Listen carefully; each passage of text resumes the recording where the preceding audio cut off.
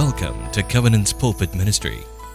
Covenant Evangelical Free Church believes that the Bible is the Word of God and that God's Word is vital for life-transforming Christianity. We trust that you will grow to know the Word of God and, more importantly, the God of the Word as you hear this message today. May God bless you as you open your heart to His Word.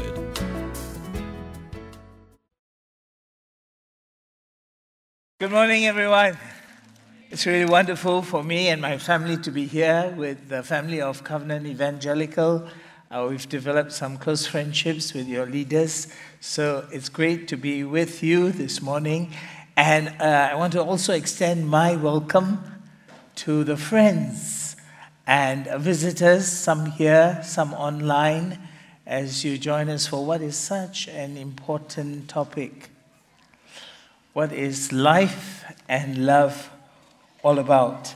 So may I begin with prayer so that our hearts are ready to receive God's message to us. I thank you, Heavenly Father, for each one gathered here in this place and also online, and that we are known by name, and that you desire to reveal your love for us, and we need this. Help me, Father, to tell the sacred story of your amazing love in Christ Jesus. Lord, we ask you, open our eyes to see the truth and open our hearts to experience being loved by you. In Jesus' name, amen. Intuitively, we all know that life has to do with love, because none of us can imagine a good life that has no love in it. We've seen earlier, and thank you to the talented music group for showing us that many experience love as something that is elusive, something fragile, and in some cases the source of much pain. So my great joy today is to introduce the newcomers and to remind those who have been walking with the Lord of this love that is like no other. A love like no other. A love that you can plug into and never look back on. It's the love of Jesus when he hung on a cross for you and me. You know, friends, when we became a republic and they said they would give 2 public holidays to Christians, so the Christian leaders decided on Christmas and on Good Friday. That is something of a surprise that you would choose the death of your founder to be the day of everyone taking a break from work and having a public holiday because of the significance of his death. And the death of Jesus is indeed at the heart of the Christian faith and at the heart of good news. So I want very quickly to share with you what love is, what the love of Jesus is, and why that love is like no other. So first, it's a love for the loveless.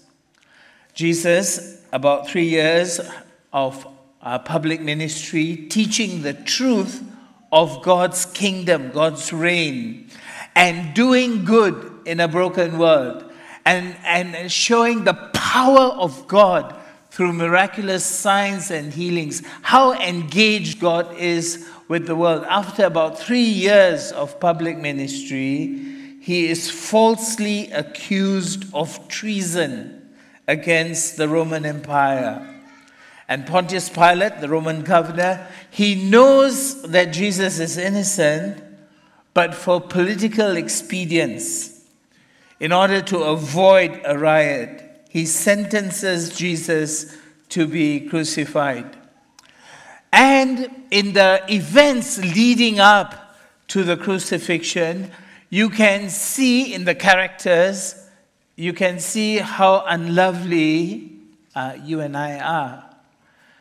You can see, for example, the disciples, they flee for their own lives because they want to protect their life. They flee in fear.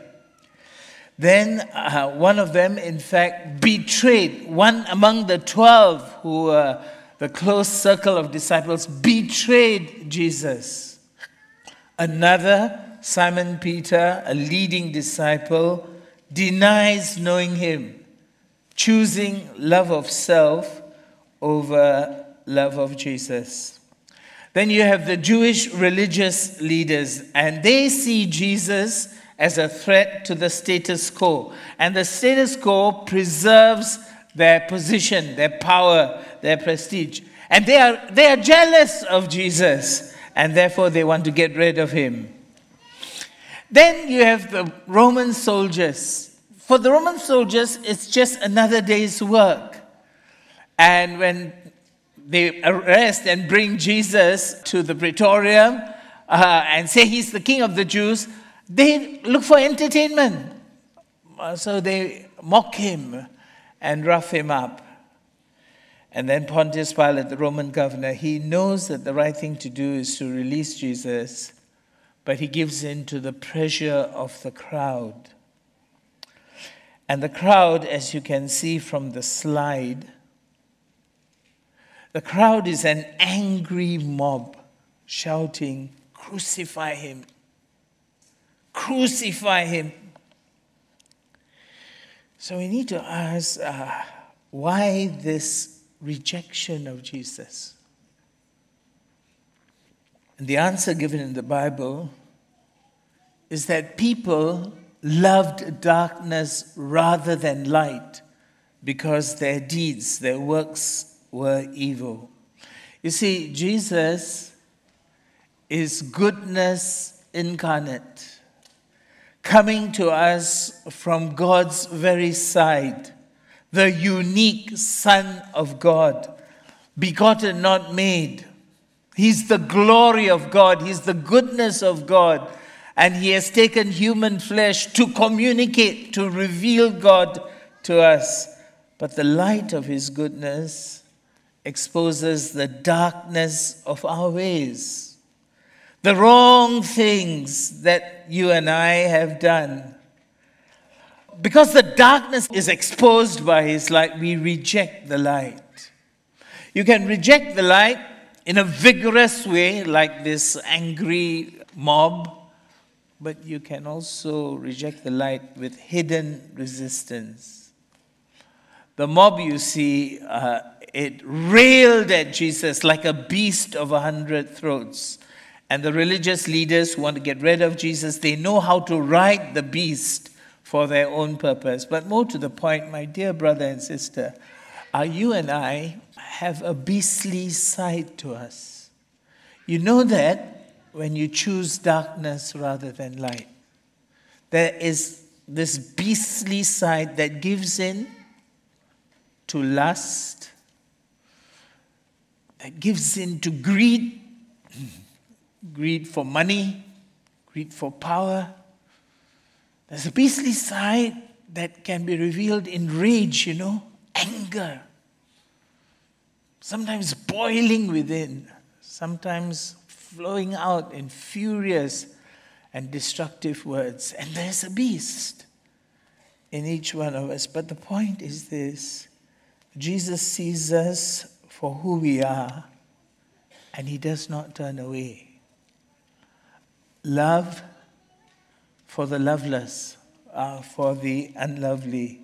He sees the evil we have done as well as the evil in our own hearts, the twistedness of our nature, and our secret sins.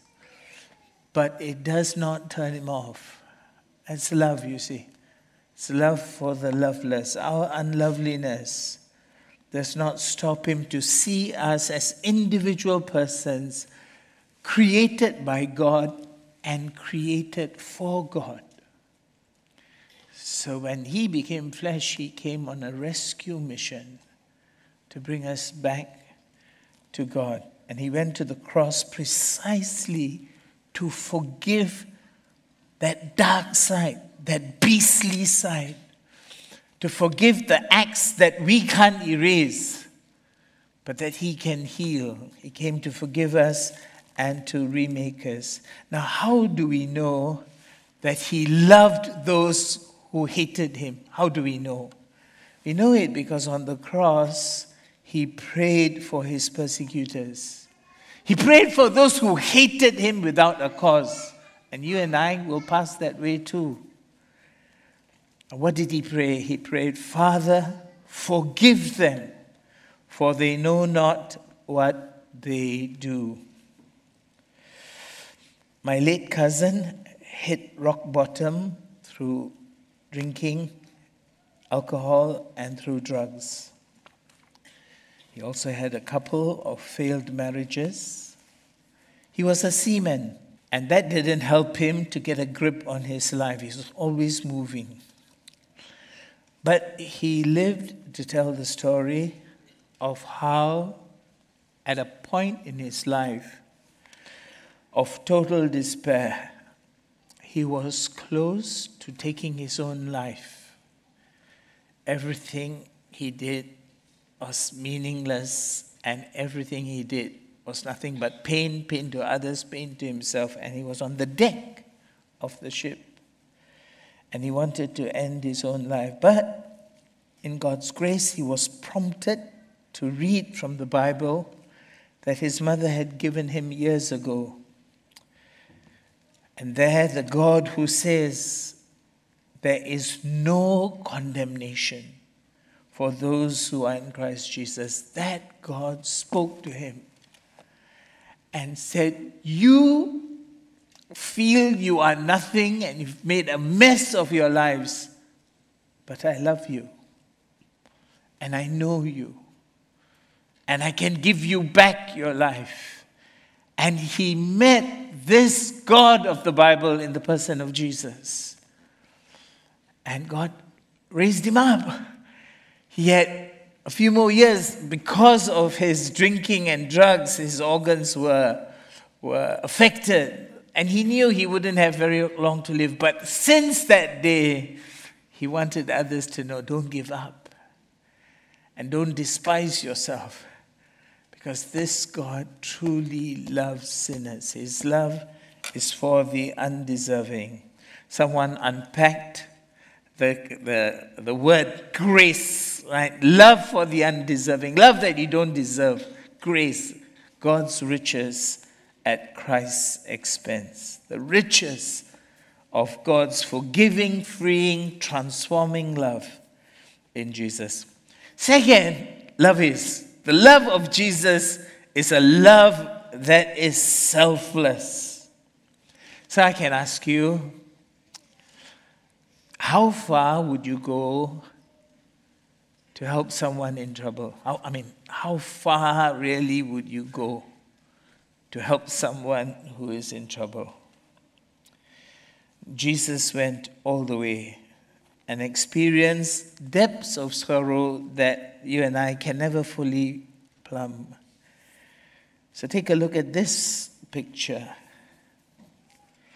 of Christ on the cross. How far would you go for someone who is not worthy, but who is in desperate need? How far would you go? At the cross, Jesus suffered and bled and died for your sins and mine. He took upon himself the judgment of God that we deserve for all that is rotten within us and all the things that we have done, things that are contrary to God's character, contrary to God's will, contrary to God's right and wrong, God's ethics. For fullness of life, for life at its best, God's ethics, but we've violated it. And the penalty for sin is death. But Jesus took that penalty upon himself so that we can be set free.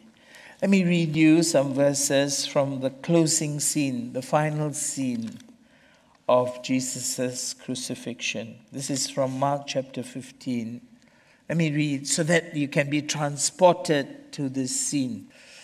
And when the 6th hour had come, that's noon, 12 noon. And when the 6th hour had come, there was darkness over the whole land until the 9th hour, that's 3 p.m.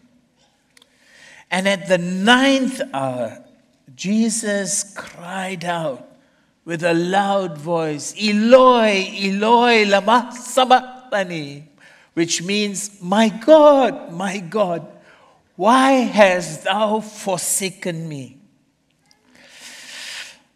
And then, perhaps just moments later, Jesus uttered a loud cry and breathed his last.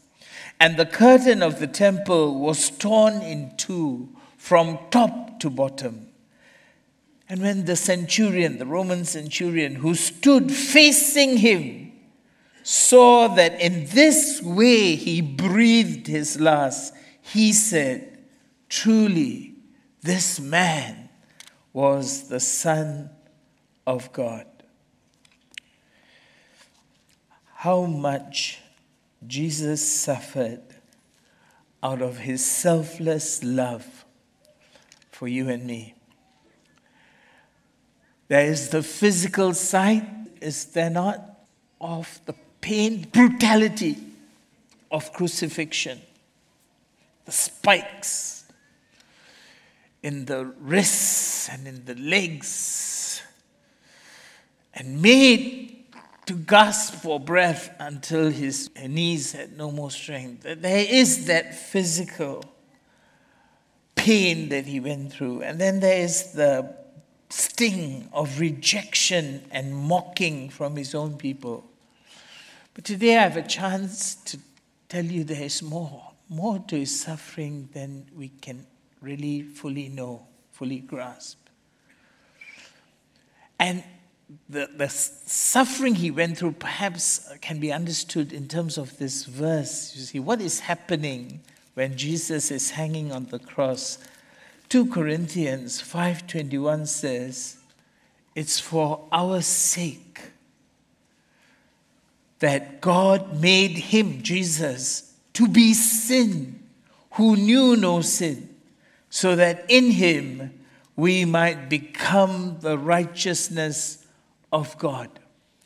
So we're quite maybe more familiar that Jesus is carrying our sin upon him, our infirmities, and that's why he's bearing the penalty of death. But this verse takes us one step further. This verse tells us he's not only bearing our sin, like external to himself, he was made sin. He's the worm of sin itself. That's what he became there on the cross. So then, on the cross, there is no private space for Jesus to think of himself. Actually, I'm righteous, but I'm suffering and laying down my life because of the sins of others. There is no place of comfort for him, to think, actually, I don't deserve this, but I'm doing it for other people's sake, because he's become sin itself, you see. In other words, he's saying, I deserve this because I am sin itself, everything that is repulsive to God. So he receives then the wrath of God as the one who is made sin. And as one writer expresses it, Jesus cannot wrap himself in the dignity and self-pity of a misunderstood goodness. He cannot just say, oh, these people, they misunderstand what I came to do for them, and I'm now bearing their sins. He doesn't have that comfort. There's nothing to ease his sorrow. No, not even some sweet internal sense of innocence. So he has become sin, but paradoxically, he is also the Holy One of God. And if he is the Holy One of God, then he hates sin. So Jesus is hating himself on the cross. That's a stream of suffering that we cannot fully grasp, but it's there because took it, you see. He became sin and incurred the wrath of God. And he couldn't say, it's all right, I'm doing it for others. He has become sin itself. So he's loathing himself with unyielding pain. I think that is one of the streams of his mysterious suffering for you and me as Savior of the world. He experienced the depth of self-loathing, hating yourself, to win pardon for my deep sinfulness. And so, my friends, in this way, he saves us. Because he selflessly became sin, he saves us from a state of anguished self-knowledge and always loathing yourself. You know, there are those times, right? You're disgusted with yourself, especially when you're aware of your sinfulness. But you don't remain in that condition because he's experienced it for you. And he can set you free. So you don't dislike, you don't hate yourself, because he's borne it on your behalf. Therefore, we appreciate his suffering on our behalf. But there's more, you see. Because he has become sin, God the Father turns away from him. So not only is he experiencing self-loathing, he's experiencing abandonment from God, because God, his God, who is holy, turns away from him. The 3-hour darkness over the land, like the plague of darkness in Egypt centuries before, is the sign of God's judgment falling upon the land. Only this time, it is focused on God's only begotten Son, the one crucified between two criminals. Heaven is shut against him. That is why he cries, my God, why hast thou forsaken me? Because he who knew no sin became sin for us. Jesus has entered the absolute void that we deserved. He's entered the realm of utter darkness, absolutely separated from God. Hell itself, he's entered it. And that's what he has saved us from. The fearful separation that when life ends, there's total darkness and total abandonment. And that fear, friends, I found was lurking in my own heart. Even after becoming a Christian, a sense of, where's it all going to end? And it's the final end, total darkness and total loneliness. And this, every Easter weekend, there's something special, fresh, deep God gives. And for me, this was prize gold. That because Jesus suffered absolute blackness and abandonment, I will never taste the abyss, the dark pit of darkness and aloneness. Not in this life and not ever. And that set me free in a new way. So the Christian life begins with a sense of freedom, but we grow in it. We begin to appreciate it. We begin to live it out as the years go by, because this love is so deep. So this verse says he went through all that suffering, that selflessness in his suffering. He went through it all for our sake. This selfless love was so that we might become the righteousness of God. What does that mean? He went through all that so that you and I can be put right with God and live as the freed children of God.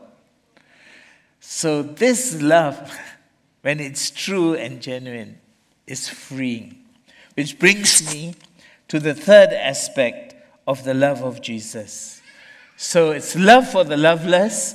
It is love that is totally selfless. And now thirdly, it is love that is victorious.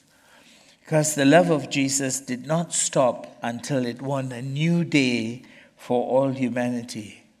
And that's captured here in this last, the way he died, struck the Roman centurion. Because most of the time, when people die on the cross, they just wilt, you see. Well, finally, they often are cursing and then sighing, and that's the end. But he now gives a loud cry. And the Roman centurion, this is not a cry of resignation, defeat. This is a cry of triumph. He's crying, and another gospel gives us what is likely to be the words he said. It is finished. His going through the depths of hell and abandonment by God is what it took to win us back and to set us free. And so he hurled himself at the wall of death, you see. It is finished. And now he has made a new and living way. I tell you the good news. The good news is death is no longer a wall, but a bridge. Hey, you and I can really live with freedom, abandoned to the love of Christ. Because this love will not let you go. At death, everybody got to turn back. From the crematorium, the burial site at Choa Chu Kang, we all got to turn back. Because you can't go further. But Jesus, because he has conquered, walks with the person who has departed this life. The Lord is my shepherd, I shall not want. And he's the one, he's made a bridge. And he'll walk you across the bridge. And then what happens? Perfect communion with the God who loves you. That's his victory. How can we be sure that it's a victory? Well, Jesus rose from the dead. Good Friday is inextricably tied to Easter. Because the death of Christ was accepted by God. Sometimes people say, hey, you all make a big thing about the death of Christ. How can you be sure? Can't be sure. Because God set his approval. This death counts for all who trust in him. That's how God, in his justice, shows mercy. Isn't that fantastic? That's how he shows his love. While we were yet sinners, Christ died for us. And Jesus rose from the dead, which is why you now have the picture of the empty tomb. The tomb where he was buried was found to be empty on that first Easter morning. We celebrate the death of Christ, public holiday on Good Friday. Because it didn't end there. That's where the victory was won. And the victory was made clear to the whole world by his resurrection. And when Jesus rose from the dead, bodily, it's a new body, but it's a body. It can eat fish and bread. When he appeared to his disciples for 40 days after the resurrection, he showed them God has overturned everything, including physical death. And he showed them and he taught them for 40 days before he ascended to his glorious throne in heaven. So, friends, Jesus is alive today. He reigns from heaven, yet he walks with any person who receives him as his personal Lord or her personal Lord and Savior. I pause now because there are quite a few people who accept there's some truth, beauty about the Christian faith. So they maybe can also accept, okay, this God loves, and Jesus is sent from God, and Jesus is a good man, and maybe even he died. But it's all a doctrine. It's all a truth that they can agree to, but they haven't made it their own. So I need to pause now to let you know. This new life that Jesus gives, it is yours when you say, he died for my sin. Are you with me, friends? It's not you believe something that Jesus has done. You enter this new life when you say, thank you, Lord. I am sorry for my life and all the wrong things in my life and the wrong inner life, my thoughts, my feelings, my resentments, everything that you see. I'm sorry. And I thank you for loving me.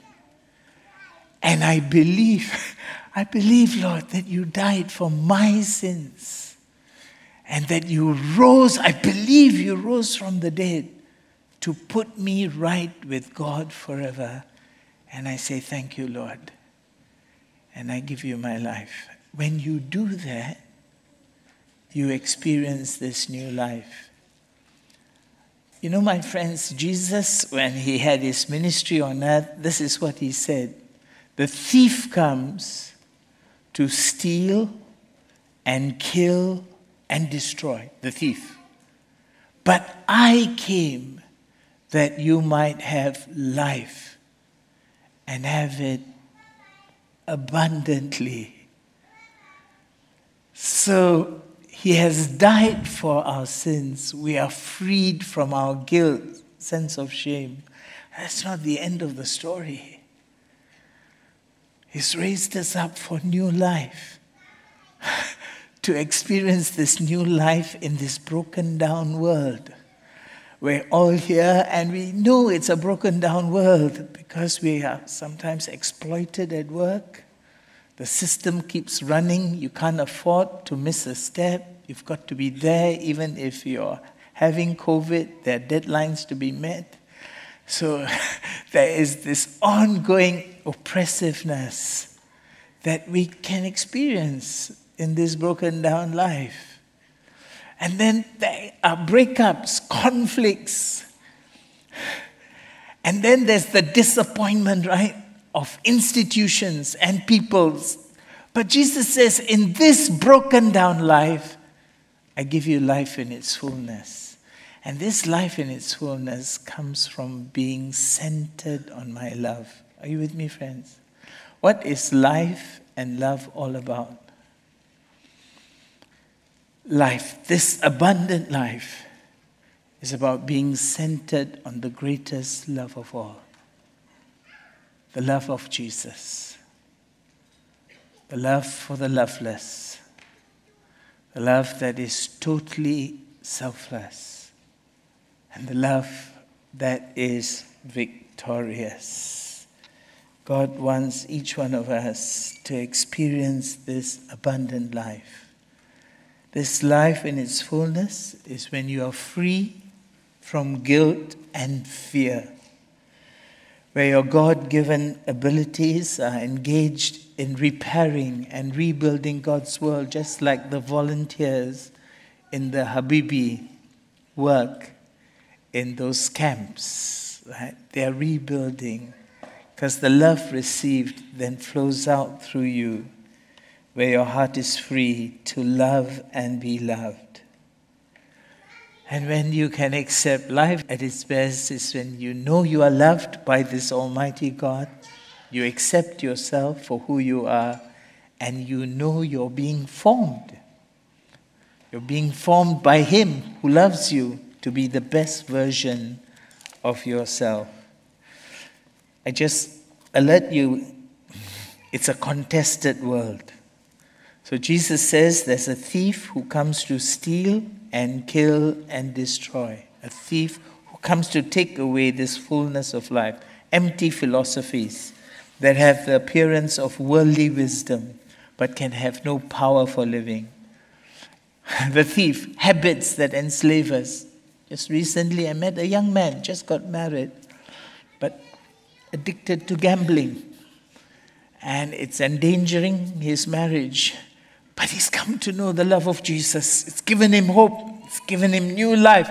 He needs help, support, accountability. But he's moving in this new life to break free from the chains. Values around you. Values like some in the love songs, right? You put yourself at the center and your fulfillment is measured by how many likes you have on social media. So there are many things that can rob. The thief comes. But today at this service, and you who are watching online today, Jesus comes to give you life in its fullness. Because he loves you. He knows all about you. And his love knew no limit to bring you home. Life is about being centered on the greatest love of all, the love of Jesus for you. Can I invite you to stand? Let's stand. Those of you online, I pray you will have a quiet space, because it's time now for us to respond.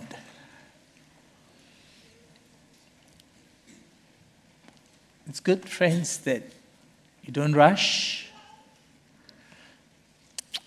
God is reaching out to you, I have no doubt, in telling you the sacred story. You're not facing the Jesus of the organized church. You're not facing the Jesus in popular media. I pray God will open your eyes to see him on the cross. Because that's love for the loveless. That is love that is totally selfless. And that is love that is victorious. Lord, would you come now and just thank you, Lord. I thank you for each one. You saw the crowd, the angry crowd. But your love would have seen them as persons. Not just a mass of people, but each person needing to be healed, forgiven, rescued. I pray, Father, this will be what it is now. For this assembly here in Woodlands, CEFC, and the many who are online, they might know they are being addressed by name. That you're saying, I went to the cross for you because I love you. And I give you a future and a hope. Strength for today, bright hope for tomorrow.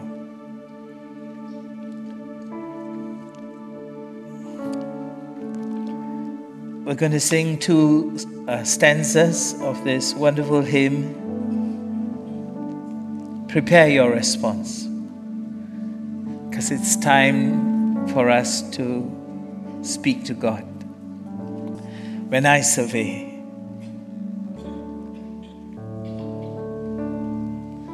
when I survey the wondrous cross on which the Prince of Glory died, my richest gain I count but loss, and poor content on all my pride. Forbid it, Lord, that I should boast, save in the death of Christ my God. All the vain things that charm me most, I sacrifice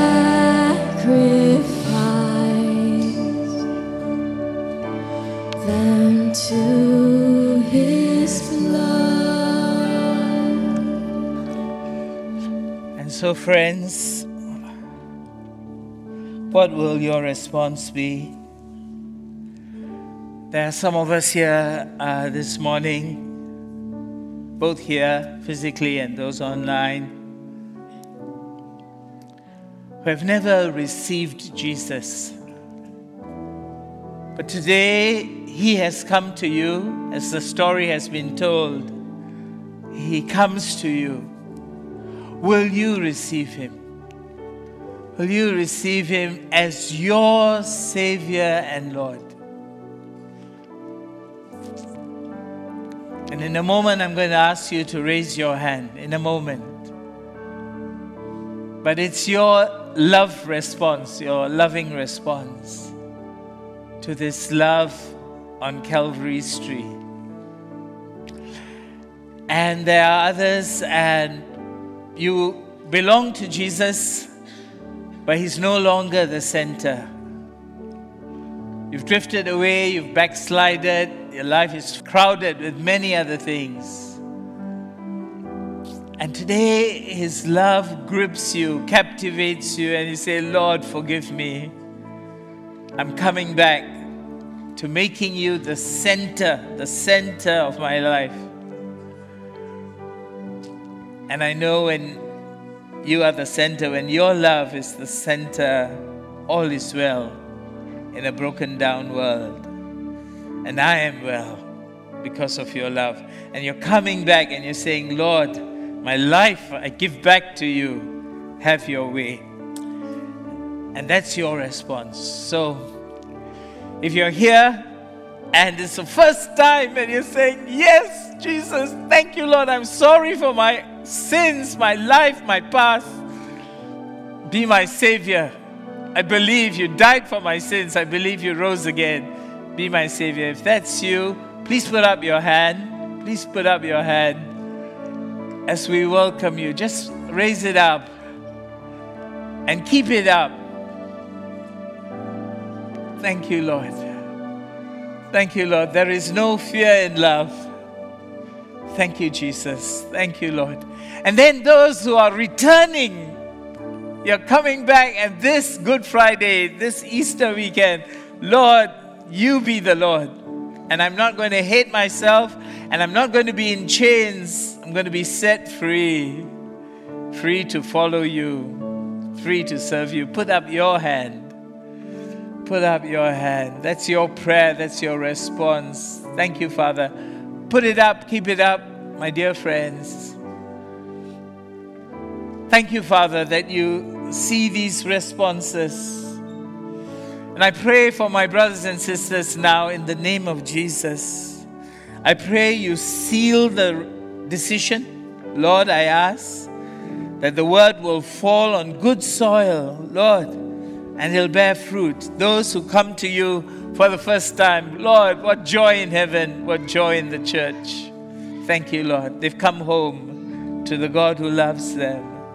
And then for others, Lord, they lay down everything now, and we lay our lives before you. Bless you, Lord. We're going to continue to sing the last two stanzas. Worship Him as we adore His love, His person. Thank you, Lord. Shall we sing this together? When I survey. When I survey the wondrous cross on which the Prince of Glory died, my richest gain, I count but loss and poor contempt on all my pride, forbidden, Lord, that I should boast, save in the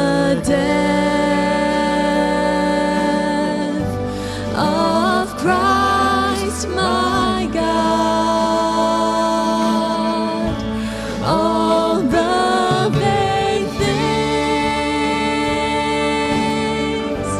that charm me most,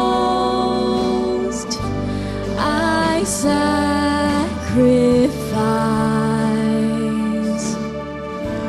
them to His blood. See from His head, see from His head,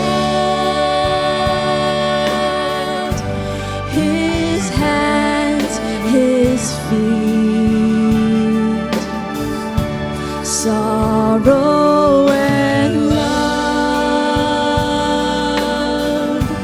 flow mingled down. Did as such love and sorrow meet, or thorns compose so rich a crown, were the whole realm, were the whole realm of nature mine, that were an offering far too small. Love so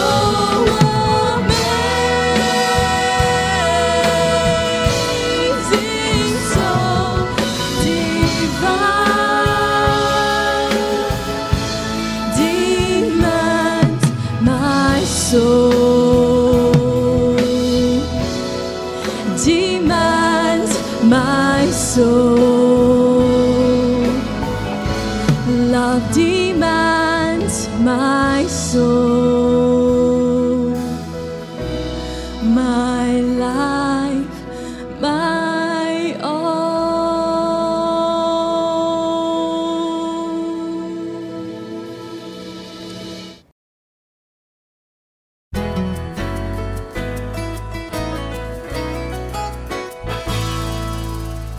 We're glad you had spent some time listening to God's Word, and we hope that the message has ministered to you. You can visit us at www.cefc.org.sg for more sermon titles. God bless you in your spiritual pilgrimage ahead.